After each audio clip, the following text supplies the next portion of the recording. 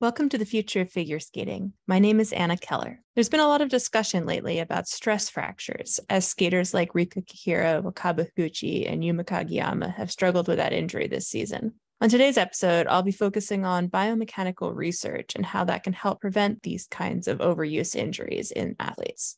My guest, Dr. Deborah King, is professor and grad chair in exercise science and athletic training at Ithaca College in New York State.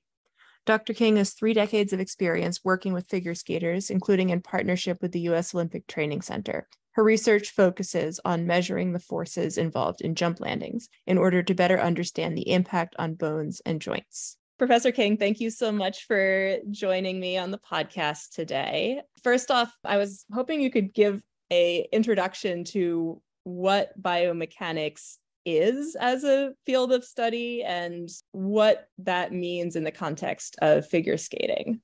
Sure, I'd be happy to. So biomechanics is actually a really large field of study. I'm specifically in more human movement biomechanics. So I'm studying the motion of people and the forces that act on and within people as they do movement skills. That could be sort of more activities of daily living or sports. But there are people in biomechanics who are studying not human movement. So they could be studying insects or horses or dog gait, or people could actually be in the plant kingdom studying plant biomechanics. And there could be people who are working with humans in biomechanics, but at a more micro level, looking at cellular biomechanics, whether it's muscle cells or cartilage cells and things like that. So it's really broad. But I'm human movement biomechanics. I did a presentation for my, I think, 9th grade science class about the physics of figure skating and trying to understand what some of the forces are that impact skaters, and immediately was way above the level that I had the physics to understand. But when you're looking at the mechanics of movement for skaters, what are some of the elements that you particularly focus on and some of the forces that are working on skaters' bodies? Yeah, so in figure skating, I've mostly looked at the singles or pair skaters, looking at the jumps or throws, and really looking at it from a 2-pronged approach. One would be sort of from the performance side. So we're looking more at how they're able to generate forces to get the either energy or the velocity to get up in the air and do the rotations. But then there's also the landing side. So like once either if it's a throw or a jump, once the skater's in the air, they're going to have to land. And so then I'm looking more at the forces that are acting on the body and hopefully then how they're being absorbed as the person is landing so that they can ideally do lots of landings without getting so much force that they're getting overuse injuries. How much does the ice itself impact those forces? Sometimes you can have harder or softer ice, and it can make a difference when you're performing those elements. Does it also have an impact at that level of the physics, or is the difference small enough compared to other things that are happening? Oh, that's a great question. So to my knowledge, no one has actually documented how big the difference is, say, in the landing forces on different hardness of ice. It would not surprise me that it makes a difference. You see differences in people's biomechanics when they're landing in different surfaces or different footwear in other sports, whether it's just running on different surfaces or jumping on like an asphalt basketball court versus a wood indoors basketball court. Or if you think of playing tennis on grass versus clay versus hard court. So it's going to make a difference. The question is it large enough that's really meaningful in terms of loading on the body? I don't know if we know the answer to that. But certainly I wouldn't be surprised that it changes a little bit of the person's mechanics, as you see that in other sports, that when the surface changes, the person's actually mechanics in terms of maybe how much they're going to flex their ankle, knee, or hip, or how much range of motion they move through when they land. Because if the ice is absorbing more force, they might not use their body to absorb as much force. We just haven't documented how big that changes, but it's going to make some difference. With the work that you're doing, looking at biomechanics, do you think that there are ways that we can be making skating safer or reducing injuries? Absolutely think there are things that could be done to try to reduce the risk of injury in skating. And I think those are going to fall into some different categories, particularly if we're talking more at the elite level versus if we're talking more at the recreational level, like sort of more learn to skate programs or recreational adult skating. that's probably not the level necessarily that you're interested in, but that's probably where we have more skaters. So I mean, at that level, they actually are going to have more problems with acute injuries. So from like falls, things like that. So concussions are a really big concern. Broken wrists, sprained ankles are really common. Actually, sprained ankles are pretty common across all levels of skating, but certainly people are going to fall. Because I mean, I think some equipment is probably easier to skate in than others at skill level, but I don't know if at the recreational level, concussions are sort of a big deal. Should people in learn to skate programs be offered to wear helmets if they aren't an accomplished skater? That might be something to think about. And if a lot of people are wearing helmets, you're more likely to wear one yourself, if you're feeling it like a peer pressure thing. At the elite level, the area that I think people in biomechanics and I'm more involved in, I wouldn't say more interested in, but more involved in, are the overuse or repetitive use injuries coming from just doing the actual really complicated high level skills that they do over and over and over again, and all the stress they put on the body. To reduce injury risk with that, I can think of sort of three things that could potentially impact that. One certainly would be thinking of training schedule and being fairly particular on when you're loading your body and having the rest and recovery, so you actually get positive benefits from the training effect, and you don't just keep loading and loading and loading the structures and never having the positive adaptations that occur when you have the rest and recovery. And that's really working with a trainer or a coach who's skilled in laying out your training program so you don't overtrain.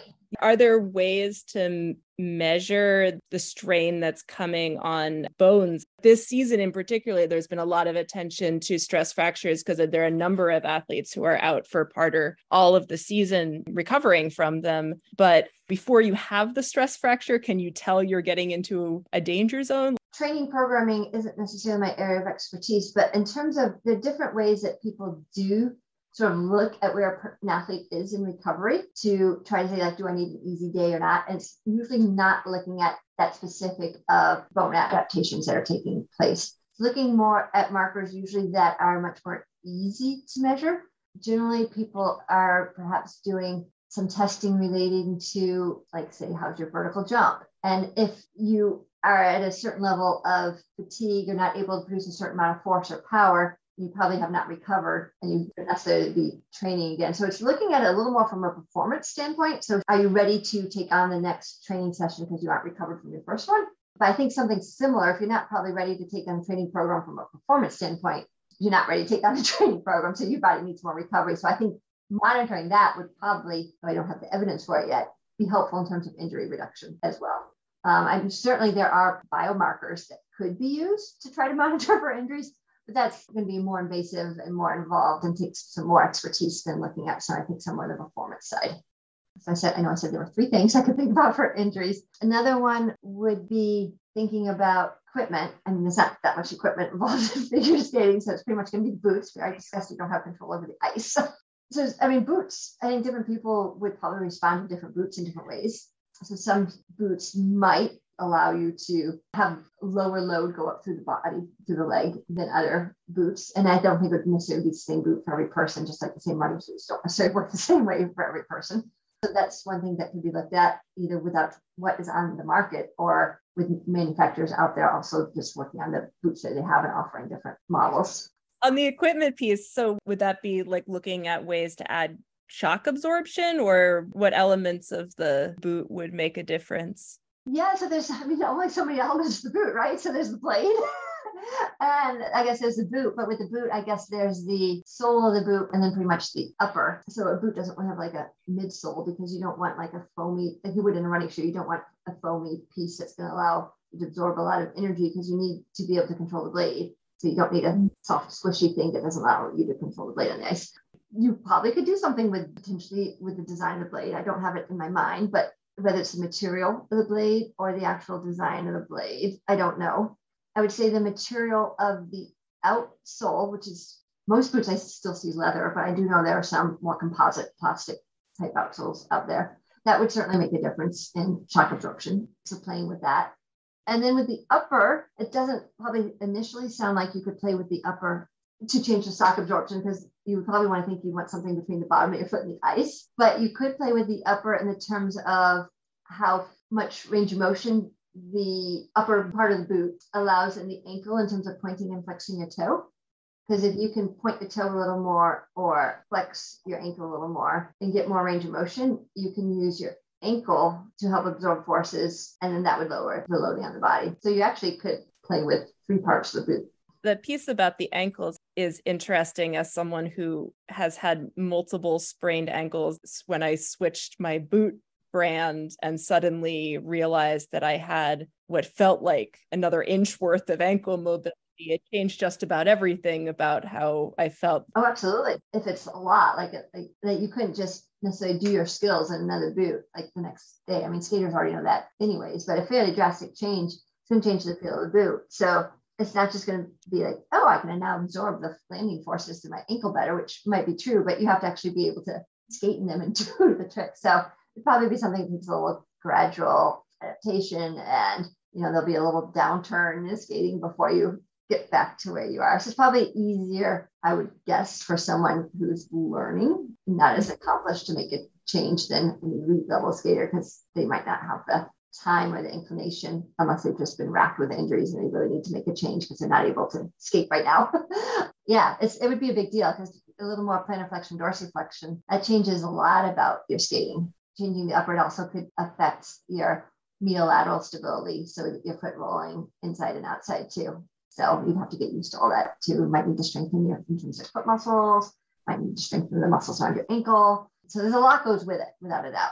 Why do we see so many stress fractures? I mean, I may be asking you a medical question, but why is that such a common injury for skaters? I would say those of us who work with figure skating are sort of working with the assumption that, even though we haven't done a lot of measurements, that just the loading on the body and a lot of the different skating elements is pretty high. So if you think of your singles and pair skaters particularly, when you're skating on ice, which is a hard surface, right? And the ice is put down on concrete, which is a hard surface, and you're skating a steel blade or metal blade, it might not be steel, which is very rigid.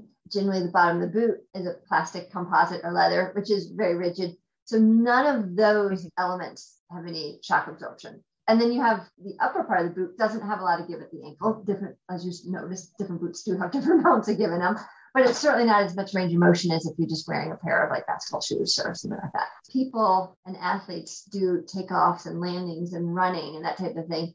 They're using their foot motion and the ankle motion to generate a lot of power, but also absorb a lot of the force.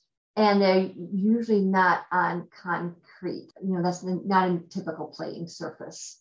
In skating, just by the design of the sport, you can't really use the foot and the ankle to absorb nearly as much as you normally do. So that's going to increase the magnitude of the force going up through the body, and also potentially increase what we call the loading rate, which is more the quickness that the force is applied. So it just puts a lot of load on the skeletal system. Probably each individual load is not enough to be dangerous, like it's going to break a bone necessarily if you come down, without falling or something like that, just a normal pattern. Yeah. But just the repetitive loading over and over and over, doing hundreds of jumps, and then you have takeoffs and all the other skills you're doing, and you might practice twice a day. You just get the accumulated load to the bone, which sort of, I want to say, weakens the bone. It lowers the threshold, which the bone will start to have damage. It's called the failure strength of the bone. That changes with all this repetitive loading. And then if you just go back and do it the next day, you haven't had like the positive adaptations of building up new bone necessarily yet. So you're loading again on what is already sort of a weakened bone, and you just get stress fractures. And hopefully the person stopped like right when they start having pain, so they get time to heal and they don't have to take a super amount of long time off. But most athletes don't do that, right? So you try to train through it. So then the stress factor actually becomes worse, and then you have to take a longer time period off, and it's a little vicious cycle. That's one of the areas where hopefully more education around this process to skaters and coaches might help. I mean, there's always time pressure on skaters, but that sense that a little more recovery time on the front end, if you can prevent longer time off the ice later. Right. And I think that's hard. I think perhaps in sports, which have, thinking of collegiate sports and professional sports, where they're designated athletic trainers and team physicians that are touching base with the athlete every day, are probably a little better at persuading the athletes and educating the athletes. Okay, we're going to take 2 days off now, but we'll have you ready for your game, this coming weekend. versus, the athlete not mentioning that they have a pain and playing through it, and then they need to take off a month later on. I mean, I don't actually have the data on that, but when you just look at that, who's on injured reserve, when you watch professional sports and they're still out for this day, but they come back the weekend, there's whole teams of people assigned to keep these athletes at their top performance, and skaters don't necessarily have that at their beck and call. So I think that's sort of a missing link if you're working at that elite level where someone is just there monitoring you.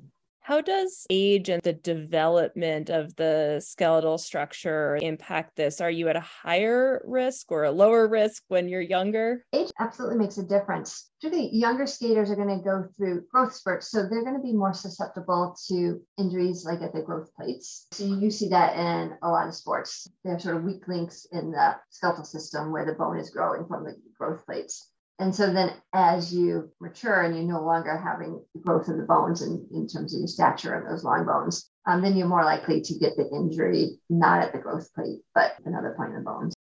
I would say certainly we expect to see slightly different types of injuries from different age skaters. Bone adapts to the stress you put on it. So if you have positive stress, your bones are going to get more dense and they're going to get stronger. And that's going to come from training, but not overtraining. But it also will depend on nutrition, it's going to depend on hormone levels. So there's going to be a lot going on there in addition to age. How much research has there been done looking at any of the longer term impacts of this type of stress on athletes? Yeah, so in figure skating, I have not seen a lot of long-term research on skaters, following skaters who either have or have not been injured over the course of their season, touching back in with them 5 years later, 10 years later, 15 years later, and actually accumulating a database of what health problems they may or may not have. If we're thinking musculoskeletal, I think one obvious thing to be interested in is, do they have a higher prevalence of maybe osteoarthritis, for example? So I haven't seen that with figure skating. You have seen it in other sports where they followed a variety of athletes as well as just the general public to see their incidences of osteoarthritis different in different sports. And I would say the literature isn't overly conclusive. You do see some contradictory evidence. And then often, surprisingly, not that much higher of an incidence of osteoarthritis in athletes versus non-athletes. But I think depending on what you did as a job, you have a lot of stress on your body in a job, whether it's a sitting job and it's more your neck and your wrist, or if it's delivering packages and it's your back and your knees. So there's a lot of stress on the body regardless of what you're doing. So surprisingly, sometimes rate or incidences of arthritis aren't that different. But I don't think it's been done in skating. I think anecdotally, what you have in skating, you do have reports of fairly young people after skating having had hip replacements, younger than you would normally, I would say, see hip replacements in the population. But, you're often only talking about 2 or 3 people that make the news because they are the world famous figure skaters. How that actually crosses over in terms of percent of the population, I don't know. I wanted to ask about pairs because I'm a pair skater, and I know that in some ways learning pairs elements has made me much more aware of how physics impacts my training and the mechanics of being able to do lifts or the tension that makes some of the pair elements possible. Yeah, what kinds of things have you looked at when it comes to pairs? Yeah, so with pair skating, I've only done a couple of projects with pair skating. It's all been more on the performance side as opposed to thinking about the loading and the injury side. So we did a project on the split triple twist, and we collected data at the Salt Lake Olympics of not all the pairs in the Olympics, but maybe the top 2 flights, really looking at how, from I'm going to say, sort of mechanical standpoint, just in terms of the height and the speed and the rotational velocity, the triple was different from the double. So if you were hopefully then more up and coming pair and working on getting a triple and you already had a double, what were we seeing that was sort of different? Is it coming in faster? Are we seeing a lot more amplitude in the throw? Are we seeing really just the rotation take off those elements? So it's much more from a coaching performance side. It is such an amazing element. And I just interviewed Kirsten Moore Towers, and she was talking about the work that she had to do to go into learning and sort of relearning and constantly trying to improve her twist, and how tiny, tiny adjustments each day in order to try to change things, because it's such precision that's required in the timing to make it work. And so the other pair skill we have looked at, same type of thing on the performance side. Some of the throws, with this sort of the same idea. Okay, so double to triple throw, or triple to a quad throw, I guess these days. The same type of thing with the throws that amazes me, right? Because it's just not up to the female to set her trajectory, right? So like anything that's a little off in what the male's doing too can totally change what the trajectory is going to be in the air. And then if you're a little off at the beginning, like you can be like no way potentially that you're going to land it because you're a little too inside or outside or leaning forwards or backwards, because the guy is also affecting your momentum at takeoff, not just you. And then couple that to the throws are often higher than just a single skater's jump. So the skater landing from the throw is having to deal with having a lot more kinetic energy, and so just much harder landing. But the female pair skaters are often quite tiny. So it's just like really, it seems very dichotomous to me that they're having to handle landing from a huge dynamic skill, but it's the smaller person on the team, right? The male skater who's bigger, and you would think, could potentially handle those bigger stresses, is not having come down from like the really high throws because he's doing the throwing. That sort of question of like, do you need to be tiny to be a pair skater? And the idea that, okay, so to some degree, having a greater height difference between the pair helps. It's also been interesting to learn how you're much, much taller than your partner. You also have to get much lower in your knees in order to be able to get the right, angle to be able to do a lift. There's also ways that it can make some things harder too. And that's definitely not something I had, ever thought about until trying to actually learn how to do the lift and realizing that I'm 5'11" and had been so grateful to, to be able to suddenly realize, oh, being tall as a skater is actually helping me in this way. I also need to have a very nice deep squat going into these things in order to be leaning too far forward. It takes a lot of strength and work to get that low and be able to hold that position and be in control. Definitely. One of the things that I'm interested in and looking at is this sort of question around body types and skaters, body image, how the restrictions that we have placed in terms of who should be a skater, who we invest in as a skater. There's also these questions around physics, some body types or proportions, you're going to be more easily able to do certain moves. Could you talk a little bit about, from that mechanical perspective, how do things like body proportions or power to weight ratio impact skaters? Yeah, absolutely. So body type, it makes a huge difference. And I would agree, everyone can enjoy skating, but some body types, it's going to be much more difficult to do certain skills just from a pure physics standpoint. And so some body types just really could be challenged to get up to a high level. You're not going to see someone as big as Shaquille O'Neal, be able to pull off some of these skills, even though he's a very strong person. It's just acrobatic skills require you to either spin or rotate, depending on what type of language you want to use, really fast, and for objects to spin or rotate really fast so you can complete whatever you want to do, 2 or 3 or 4 revolutions in the air. Smaller objects can rotate faster than larger objects. I'm going to say easier. That's a little unscientific to throw in the word easier.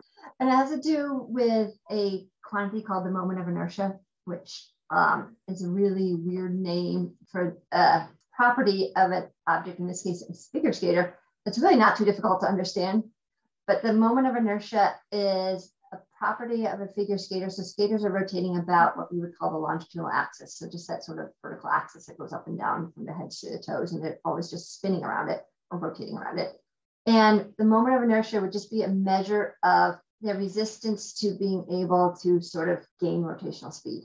So if you have something called a big moment of inertia, you have a lot of resistance, and it's going to be one, just your mass. You just have a lot of mass. It doesn't matter muscle or fat, just the actual amount of mass for this property. It doesn't matter. And then it also matters how your mass is positioned about the axis. So if you can get your mass lined up really, really tight to the axis, you don't have a very big moment of inertia, which means you don't have a lot of resistance, which means you can accelerate really fast and get rotating really fast. And so that is going to go really well with getting your mass positioned really close to the axis, like more narrow people. Height really shouldn't matter that much for that. It's really more breadth and width. So narrow people. But then it also matters just what your mass is. And so height just adds to your total mass. So for figure skating, technically speaking, height's not probably as big an issue as it might be in gymnastics, because gymnastics has tumbling skills. And so height makes a bigger difference for them because they need to get small around a different axis. Figure skaters don't have to do flipping rotations. So height doesn't make as big a difference, with the exception of just a taller person generally is more likely to have more total mass. In terms of like limb length, that does vary from person to person. So generally think of taller people have longer limbs and shorter people have shorter limbs. But there's some variety there. You could take two people who are 5'3", for example, and someone might have like a really short trunk and really long legs and arms, and someone might have a longer trunk and shorter legs and arms. And in skating, I think both body types could excel in that way. I think they look very different on the ice. So in the artistry and the choreography would be different. And there are some advantages to having some longer limbs, and there's some different disadvantages to having longer limbs from a physics standpoint. One advantage to some longer limbs would be on the jumping side. You can actually use the movement of your arms and the leg potentially that you're not jumping off of to help create both vertical velocity and your rotational momentum. So the longer limbs certainly could work to your advantage there, just creating that vertical velocity so you can jump higher, being there longer, and also creating rotational momentum. So once you're in the air and you like snap in, you could rotate faster. I think the disadvantage would be the strength needed to bring the longer limbs into that tight rotating position is going to be more. So there's a little bit of offset there, but I think you could make both work. It's going to take sort of different attributes in terms of, like we were talking about, sort of strength ratio or relative strength. Do you think that there are ways that we can be talking about, the scientific and physics-based kind of reality of how body type impacts performance in a way that doesn't put so much risk for skaters going, to the extremes in terms of things like eating disorders and the problems that we see with body image, because those are such significant harms that come to so many athletes at the elite level in skating? That's a really good question. I think that one thing that can be emphasized, so some of what I'm describing in terms of physics quantity really comes down to more stature. And like I said, sort of proportions of arms to legs, which you don't have as much control over from an eating perspective. I mean, and certainly letting skaters know that like restricting your eating to try to have like say really low percent body fat, if that's affecting the growth of your bones or the ability to create your muscles to work well, you're not going to have effective training. It's just from a health standpoint, you need to be eating enough to be healthy. And you don't want to try to be like stopping growing height wise or something that's just like really dangerous. So I think that part is a little out of hopefully a skater's control, that, the proportion, are you more longer limbed or longer trunked and that type of thing. But the idea I think needs that is maybe not emphasized as much as it could be would be that you do have to have strength and power to skate well, but you don't necessarily have to be bulky to do that. You can have a lot of strength and relative power without having huge bulging muscles. It's actually fairly difficult to put on a lot of muscle mass.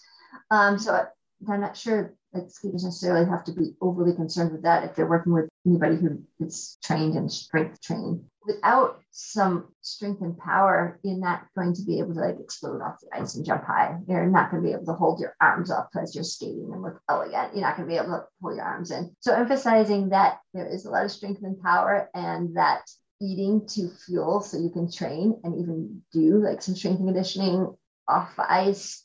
It's really hard to bulk up. So emphasizing that part. And so you can do that without causing any harm to really those physical properties that I was talking about, because you're not going to bulk up. That now makes it so that you moment of inertia has just gotten so much bigger. So even though I'm talking like, yes, petite skaters generally can rotate better, like that's in comparison to our big athletes like shot putters. It's not a comparison to this petite athlete to that petite athlete who might be a couple pounds different.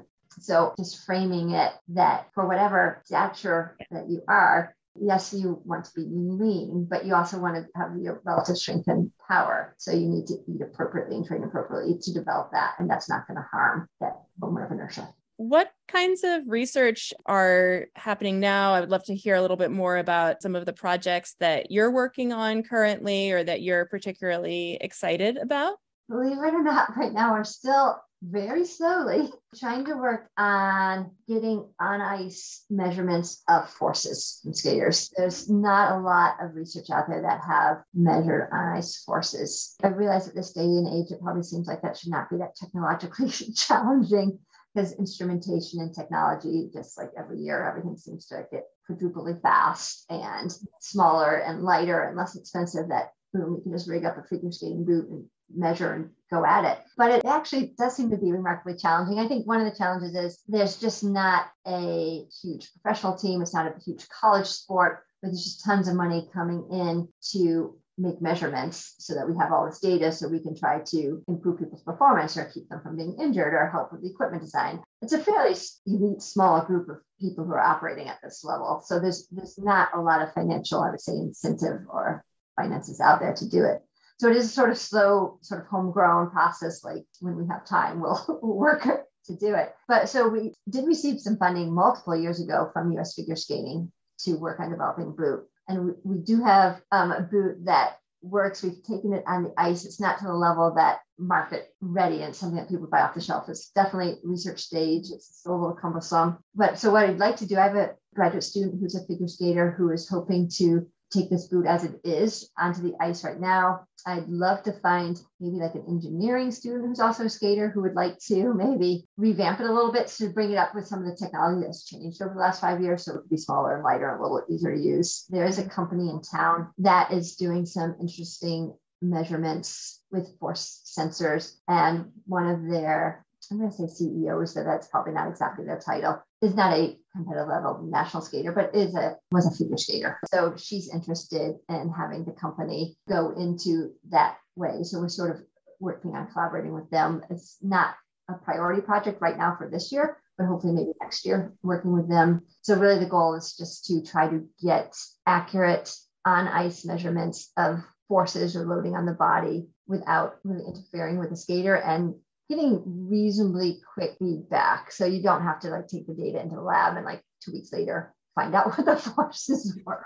So that's really where I have been working and would still like to work. And I'm hoping with the company that's in town that we might be able to sort of go off from the design we have and take a different approach to it with some of the newer technology that's available. I was curious, so you've worked with US figure skating, and like how much collaboration is there among people who are thinking and working in this field? Is it very much by country or federation or that kind of thing? Or are there international projects? I suppose you can very much see why you would want to be collaborating, but I also wonder if there are these performance implications of things, if there's a desire to keep some of this information proprietary, or how does that impact your research? Most of the people that I know who are doing research are in academia, and I think there's a pretty collaborative effort there. It doesn't particularly matter what country you're in. I think people, even though it's pretty easy to connect with people over Zoom these days or Skype or whatever, I think people have traditionally been collaborating within the countries or neighboring countries. So in the region, so it's just easier to work with people and without having to travel great distances to like meet in person and things like that. And maybe if the research isn't being done in academia, but it's being done by a company or federation, I think there are more restraints on collaboration, either from the proprietary purposes, if it's a company, or if it's a federation, you're wanting the research to help your athletes because you're in the process of really getting gold medals. A lot of that is not necessarily going to be published right away. It's going to be a lag time. So I think it depends on who's doing the research and how available it is, and if it's being sort of published in open source journals or scholarly available journals that everyone can access worldwide, or if it's really just being published within that national governing body, or if it's just in-house at a organization. So I think that's a pretty wide range. Have you seen any interest from the ISU or that kind of more centralized attempts to try to coordinate? There definitely used to be a nice push around at least the Olympics every year. And not from the ISU per se, but from the International Olympic Committee for sports science research. And the sports science research did not necessarily have to take place at the Olympic Games, but there was sort of a process with every quadrennium to apply for funding to study problems. Certainly there was a push that way. I have not seen that as much anymore. I don't know if that is necessarily a focus on using their money in different avenues. So instead of necessarily directing your money towards the research side, maybe directing it straight towards athlete support services. So research indirectly supports athletes, but not necessarily directly taking care of their lodging needs or their eating needs or their healthcare or paying for coaches. So I don't know why some of the programs that existed, I'm going to say maybe 20 years ago, I don't see at least advertised and pushed as much anymore. We see sometimes on watching Japanese figure skating coverage that they'll have ways of measuring, height and distance in jumps, or measuring the speed of skaters over the course of the program. And is that all done with multiple cameras? There are, ways of using image capture technology to get useful information, or for your purposes, it really has to be something that is built into the boot that the skater is using to measure the forces that you're looking at? I don't exactly know which technology they're using in Japan, but if you think of other sports in the US, I know more what technology they're using that are, measuring things like how fast the athletes are going and how many miles are running, or all the sorts of different variables that pop up on the screen when you watch some of the professional sports. Most of them that I know of are using cameras to do that. So they have cameras set up around the arenas that are tracking the athletes and then processing this information, and whomever is reading and pulls it out, puts on the TV for you. So I imagine they're using a camera-based system in Japan as well for that, because it seems fairly similar type calculations are being done. From the standpoint of from those camera-based systems, can you get force? The answer is, I'm going to say yes. Generally, force is not being measured directly that way.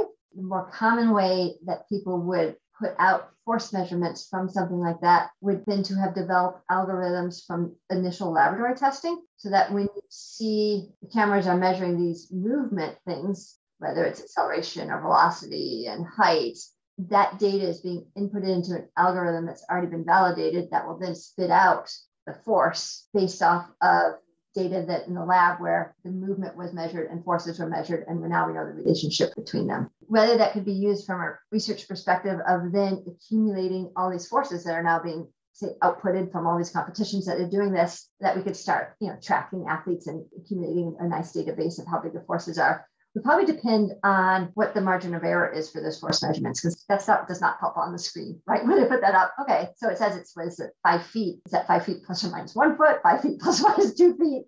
That's going to make a big difference. I have not seen anybody reporting what the variation is on these numbers. My thought would be, until you get a lot of data into developing the algorithms, the variability is probably pretty big. Once you have thousands and thousands of data points into the algorithms, that you might get it down to a point where it's useful. It's been interesting to see some of this stuff pop up. It's interesting from a spectator's perspective. Maybe it's useful for judges, though I think that's sort of a question of do judges even want to trying to figure out how to include that kind of quantitative data? Would it be such a can of worms that, whether that's actually useful or not? It seems like some of the technology is there, maybe a little further ahead of the purpose for why we're using it yet. I think that happens a lot. I think that with a lot of wearables, you get that too. I mean, there are wearables that could be used in figure skating. I know some of the wearable shirts that will monitor things, heart rate, respiration, but also they have accelerometers in them. So technically you can get acceleration, and then technically you can have load on the body, and you can count jumps and stuff like that. I don't know. There's a lot of data on how accurate those are necessarily used for figure skating, but that can certainly be solved. But then what do you do with all that information? Some of it seems fairly obvious what you would do with it. Some of it is just, we have the technology, we can measure it, here, figure it out. Last question that I had for you is just where you see the sport going in the future. Now that we've seen a successful quad axel, it definitely makes it seem like, oh, well, quintuple jumps are maybe not so far behind, whether, debate whether that's a good thing for the sport or not. But, in the spirit of people will keep trying to do more. Do you think that that is something that we're likely to see soon? And where is the limit in terms of height and rotational speed and all of this that a human body is able to reach? Yeah, I absolutely think we'll see quintuple jumps without a doubt. Just from a pure math physics standpoint, not from the coordination and the skill the skater has to have to do it. Quadruple axel and a quintuple toe loop are virtually identical, just from number of rotations that need to be completed and all that stuff. I know they're very different, and the skill and coordination to do them from the skater perspective is very different, but just from the pure rotation and height and that stuff, very identical. So absolutely, if we've got someone doing a quadruple axel, which we do in competition, and people who've done it not in competition and haven't yet done them in competition. So there's probably technically a couple people who can do quadruple axels, not just one. We'll definitely see quintuple jumps. I wouldn't say I'd stake my life on it, but I can't imagine not seeing it. But in terms of the limits, I mean, obviously people are still going to try to do more, but is it possible to see, what would it be?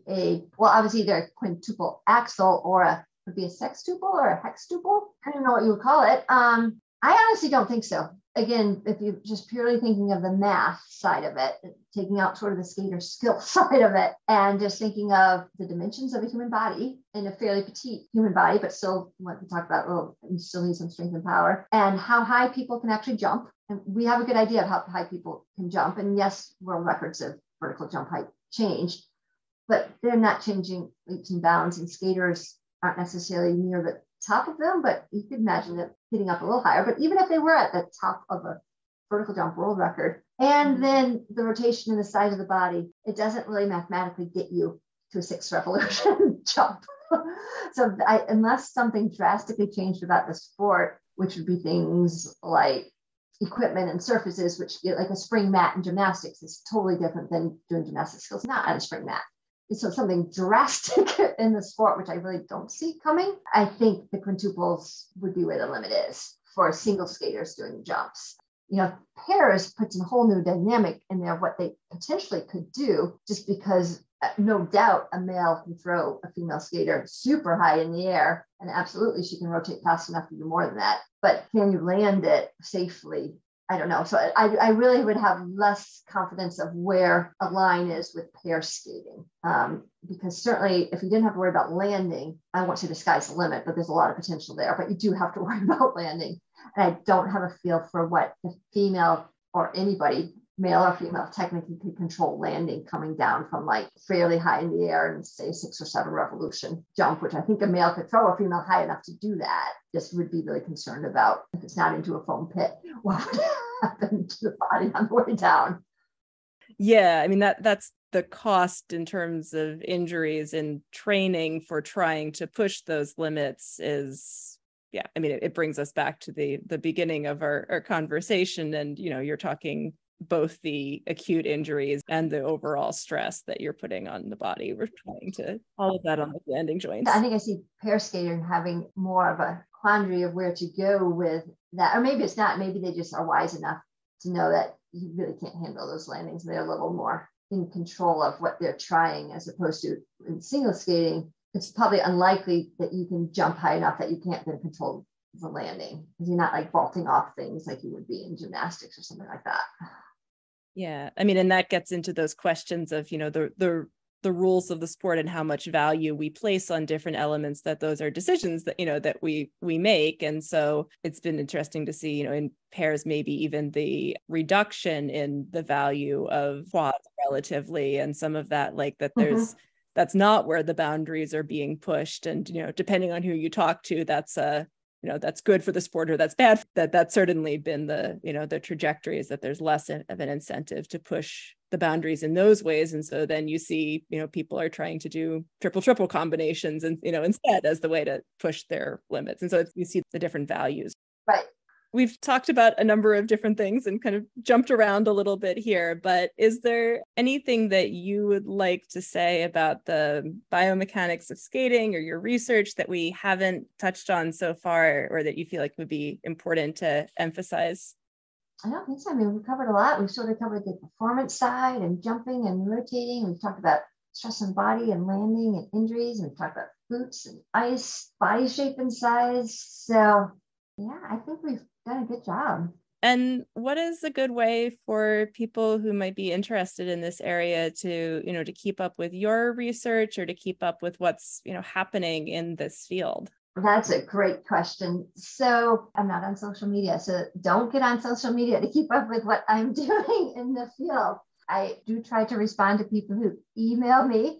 So people can always email me. I'm at Ithaca College, and you can just get on their website, which is www.ithaca.edu, and find my webpage and or just my email and get a hold of me that way. And in terms of the people who are, publishing data on biomechanics and skating are not doing a great job of getting that out into just, stuff that everyone reads. So you really have to be a little more resourceful in searching and hop on to some search engines like PubMed or something like that to get a little more academic in your searching and read some of the academic journals. And that's where you can really find where sort of the cutting edge research in skating is. Thank you so much for taking the time to talk with me. I hope that you get to keep plugging away at this new boot design and everything that you're working on. It'll be really interesting to see what comes from it. Well, thank you. It was a pleasure talking to you. I hope you enjoyed that conversation with Dr. King. You can look at the show notes for links to her work. You can reach me with comments or suggestions for topics and people I should talk to by email at fsfuturepodcast@gmail.com or on Instagram and Twitter at fsfuturepodcast. Remember to subscribe to the Future of Figure Skating podcast on whatever platform you use and share it with your friends.